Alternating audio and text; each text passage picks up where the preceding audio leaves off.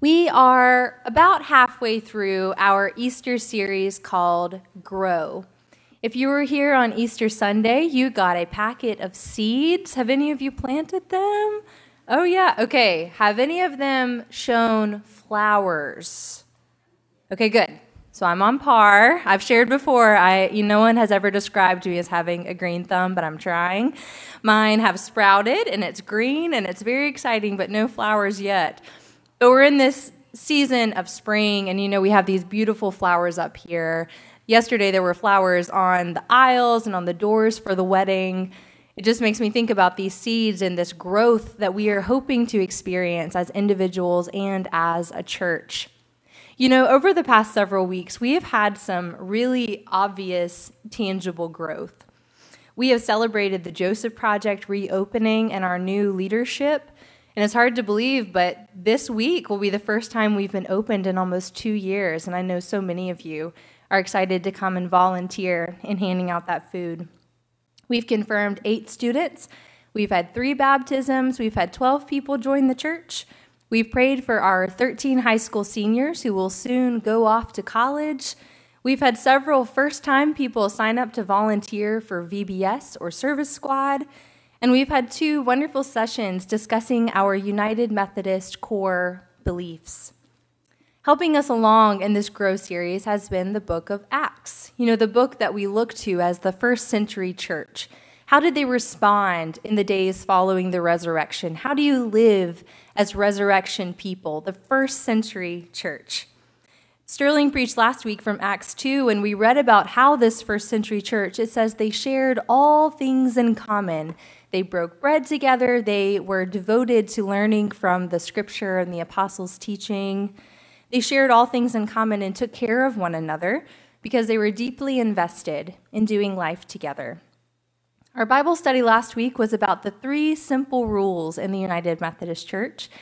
And Sterling mentioned that while they are simple, they're not always easy to do no harm, to do good, and to stay in love with God. Well, that theme of sounding simple but not as easy to actually do will continue today. So our scripture today is from Acts chapter 6, verses 1 through 7. Now during those days when the disciples were increasing in numbers, the Hellenists complained against the Hebrews because their widows were being neglected in the daily distribution of the food. The 12 called together the whole community of the disciples and said, "It is not right that we should neglect the word of God in order to wait on tables. Therefore, friends, select from among yourselves 7 men of good standing, full of the Spirit and of wisdom, whom we may appoint to this task, while we, for our part, will devote ourselves to prayer and to serving the word." What they said pleased the whole community, and they chose Stephen, a man full of faith in the Holy Spirit, together with Philip, Prochorus, Nicanor, Timon, Parmenas, and Nicholas, a proselyte of Antioch. They had these men stand before the apostles, who prayed and laid their hands on them. The word of God continued to spread, and the number of the disciples increased greatly in Jerusalem, and a great many of the priests became obedient to the faith. May God bless the reading of the word. Thanks be to God. Well, in our passage today, we've moved a little bit beyond the very first days after the resurrection. They're still sharing things in common. They're still taking care of each other. But they have attracted a lot of new people. It says they've increased in numbers, so much so that the disciples alone are confronted with a problem. They are no longer able to do everything that is necessary. They were sharing food with each other. They were sharing clothes with each other. And here they're realizing that they have some gaps. They're not able to take care of everyone as they would like.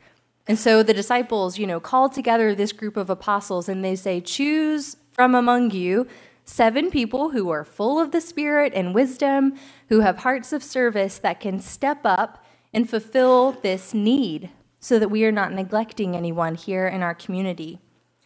If you were to look at this passage in your Bible, it would say something like the choosing of the 7 or the choosing of the 7 deacons.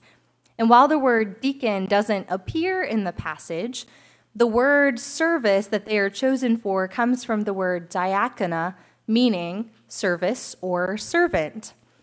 You may be familiar with the term deacon because it is an order to which a person can become ordained in the United Methodist Church.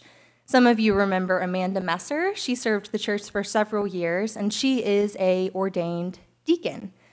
The difference between being an ordained elder, which is what Sterling and I are, versus an ordained deacon, you're both called to word and service, but deacons are uniquely called to bridge the gap between the church and the world. And so some deacons serve in churches, like Amanda did for a while. She served with the youth group, but now she's serving at a different place in Georgia that's outside of the church, but she's using her passion for God, her knowledge that she gained in seminary, all of her ordination to connect people back to God outside of the church. So the ministry of deacons grew out of John Wesley's passion for social holiness. Following Jesus' words in the Sermon on the Mount, Wesley urged Methodist people to remember that although faith is deeply personal, it is lived out in the communities in which we live. Wesley believed that faith practices should impact our relationships and the ways we interact with other people. And this was not just a private thing that he thought and wrote about in his journal, but it's something he was convicted about and very vocal about. And here is something that he publicly shared in 1739. He said, "Solitary religion is not found here. Holy solitaries is a phrase no more consistent with the gospel than holy adulterers. The gospel of Christ knows no religion but social, no holiness but social holiness. Faith working by love is the length and breadth and depth and height of Christian perfection." When Wesley says that our faith is to be social, he means that the depth of our love for God is shown in the way we love those whom God loves. The writer of 1 John also says the same thing in different words. He says, "We love because he first loved us. Those who say, 'I love God,' yet hate their brothers and sisters are liars. For those who have not loved a brother or sister whom they have seen cannot love God whom they have not seen. The commandment we have from him is this: those who love God must love their brothers and sisters also." Simply put, the biblical writers, John Wesley, our tradition says that faith is not meant to stay in our heads or only in this room or even in this entire church. Our faith is supposed to spur us on to good deeds in the world. So in the development of the Methodist Church, from passages like this one in Acts 6, and from the understanding of the word diakonia, servant leadership, Wesley established deacons in the ordination role. And again, they were established to be bridge builders between the church and the needs of the world. And this is a beautiful and simple way to talk about something that's really difficult. I mean, think about why bridges exist. They exist to connect one place to another place that was either impossible to get to before or really difficult to get to. So it's an efficient way to get from one place to another. The process of building a literal bridge is tedious and it's expensive and it's dangerous, but often, we don't think about that when we drive on a bridge. Depending on the bridge, you may be frustrated about the toll cost. You may be a little afraid if it's a rickety bridge or if you can see really closely over the edge down to water below you. Or if you're like me, you're kind of just thinking about where you're going. You're not thinking about what it must have been like before this bridge was created. In January of this year, Micah and I got to drive across and see one of the most iconic bridges of all times. This is the Golden Gate Bridge in San Francisco. I woke up every Saturday morning growing up watching Full House. Whatever happened to predictability? And the Golden Gate Bridge would come over the screen and the Tanner family would come out for a picnic in front of the Painted Ladies. I knew the Golden Gate Bridge. I'd seen pictures of it. I had seen video clips of it. There's a reason it's the most famous bridge in the world. But until this trip, I never considered why it's called the Golden Gate Bridge. After all, it's red.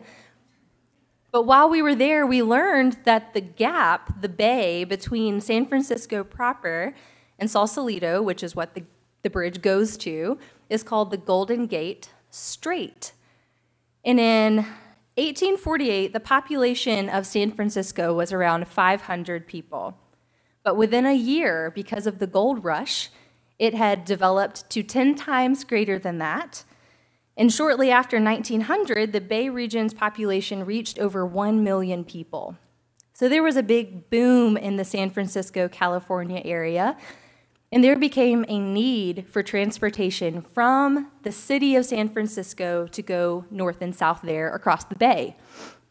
In the early decades of the 20th century, civil engineering had made leaps and bounds from before, and so now, as architects and engineers are looking at this problem, it is now a challenging possibility.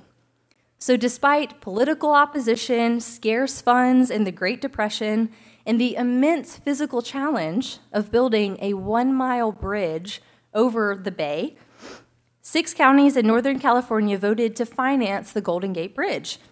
Engineers and construction workers with imagination and courage and determination came together to build what had once been considered the bridge that will never be built.